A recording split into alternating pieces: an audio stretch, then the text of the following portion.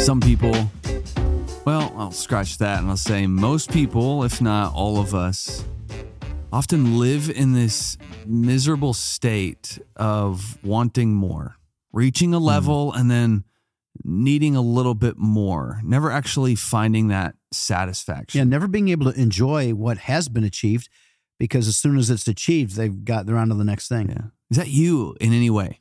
Well, Paul wants to talk about that today in Philippians chapter 4. You're listening to Between the Lines. I'm Junior. And I'm Scott, and I'll get started with verse 1.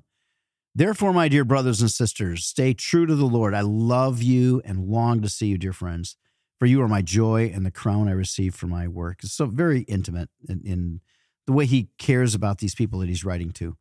Now, this is where it gets a little awkward, because this is the best. Yeah, I know you love this part. He calls these two women out that obviously have been fighting. It's probably like one sitting on one side of the congregation, the other on the other, and people are siding up with one and the other, and they're a couple that used to be friends and now they're fighting. And he calls them out publicly. In fact, so publicly that it's been read and studied through the generations. Everybody knows who Euodia and Syntyche are, or Christians do anyway. We're going to start doing this at the bridge every weekend.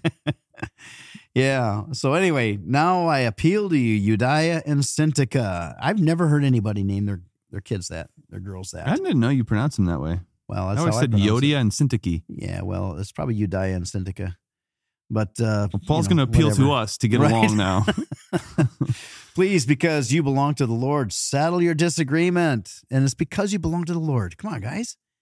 And I ask you, my true partner, to help these two women. So the true partner there is probably the pastor of the church in Philippi that he's writing this through, who would be reading this letter to the rest of the church. And so Paul's saying, come on, you need to help these two women, for they worked hard with me in telling the others the gospel. They worked along with Clement and the rest of my co-workers whose names are written in the book of life. Again, he keeps bringing them back to the spiritual, that the issue is spiritual. It's not what you think it is. The issue is spiritual. And by the way, that can be helpful for all of us in everything that we do, that when you've got these silly little skirmishes with people, the battle is spiritual. This is a spiritual war that's going on. And the evil one, the devil meaning divider, is always going to work to divide you from other people.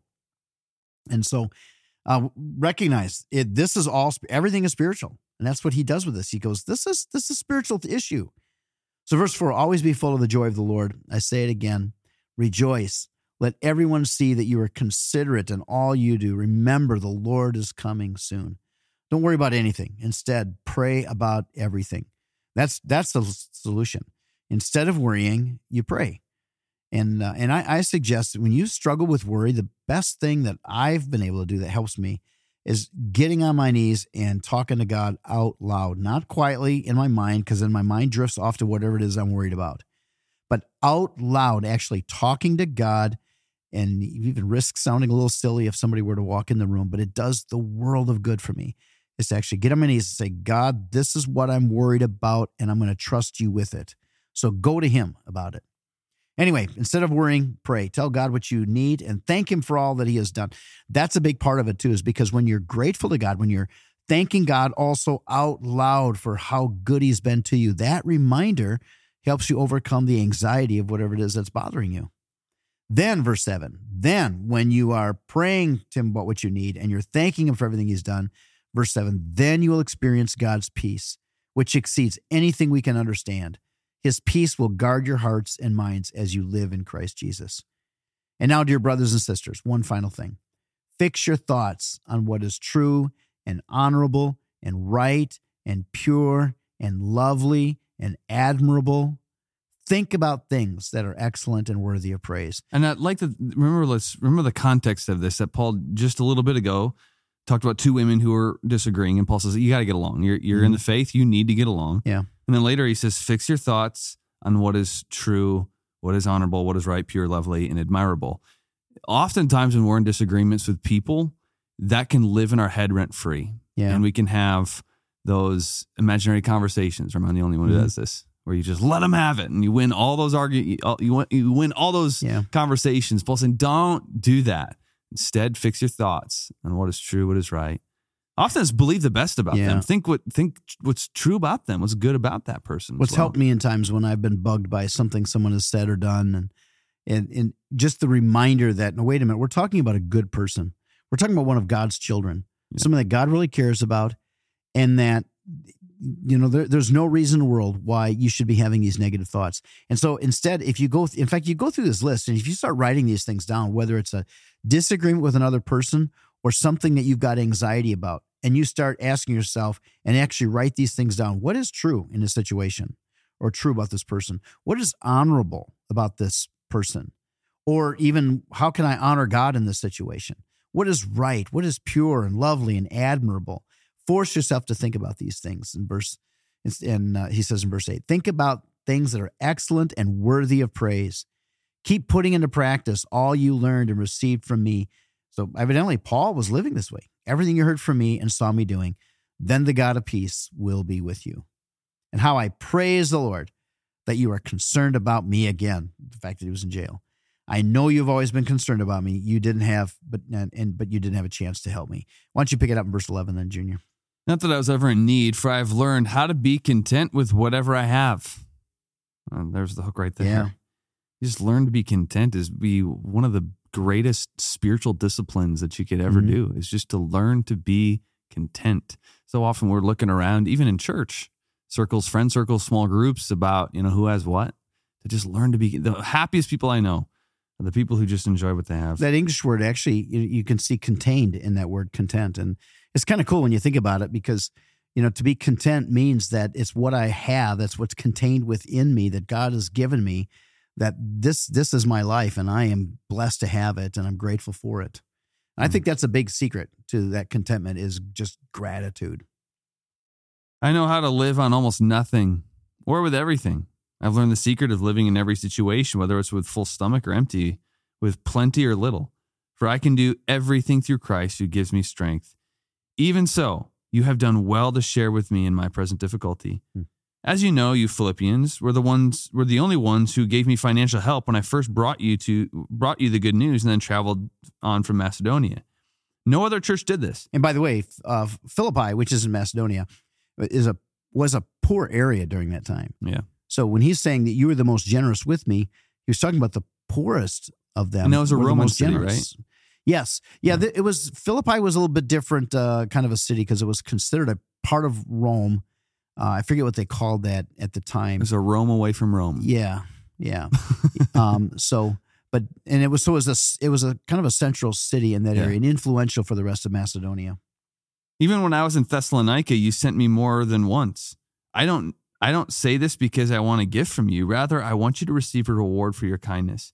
At the moment, I have all I need and more.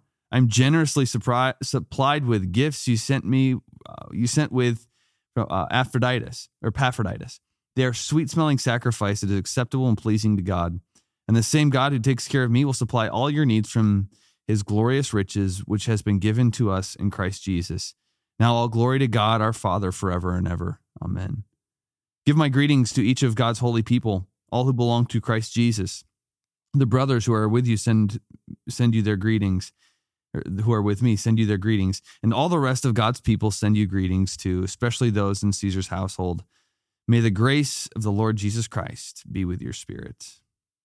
Yeah, awesome book. Tomorrow we'll start a new book. Yeah, and we are, and it would be interesting because now some of you are new, and that is, you've started reading with us in 2024, and we're so grateful to have you. Thanks for joining up with us. I think we doubled, in between the calendar change from 23 and 24 with those that are downloading and listening.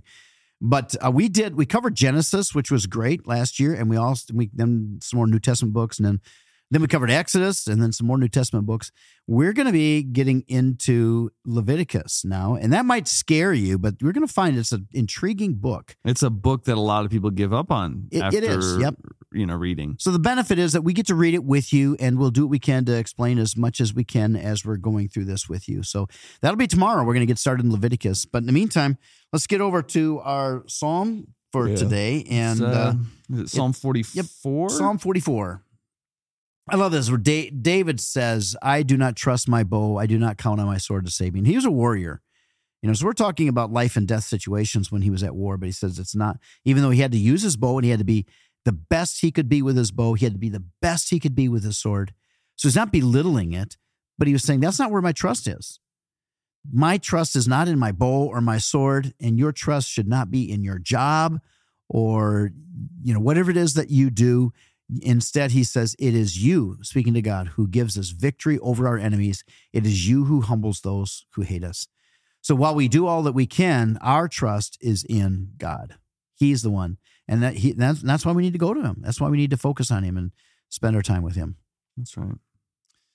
All right. Well, today is actually a very good day to practice, and this is National Compliment Day. Just be intentional at making compliments. Sometimes we're way too uncomfortable to make a compliment, or we'll say things like, hey, I don't want to give you a big head. And it's never our job to humble other people. That's right. God's job. No. It's our job. Yeah, if you're one that says that, I don't want to give you a big head, but no, just shut up. Don't say that. Yeah. Instead, just say the compliment. Just say what you're supposed to say. I always hate when people say like, I just want to make sure you're staying humble. Not your job. Right. I'll leave that to my boss and to my elders. Not you. Not you, bro. I've had people down through the years. Yeah. Oh, yeah. But compliment, speak life. Right. That is our responsibility. That is exactly That is what God has called us to do. And I will say, like, you could change one person's day. You could even change one person's week just through simply a compliment. I even saw that in my daughter's eyes last night. We were headed for bed. And I say this periodically, but I didn't realize how much it meant to him when I'd said to my youngest, like, hey, I'm proud of you. And just to see the look on her face, it meant so much to her, more than I would have thought. Mm-hmm. I think the same is going to be true with your coworkers, with your family, with your household. Just be a compliment giver.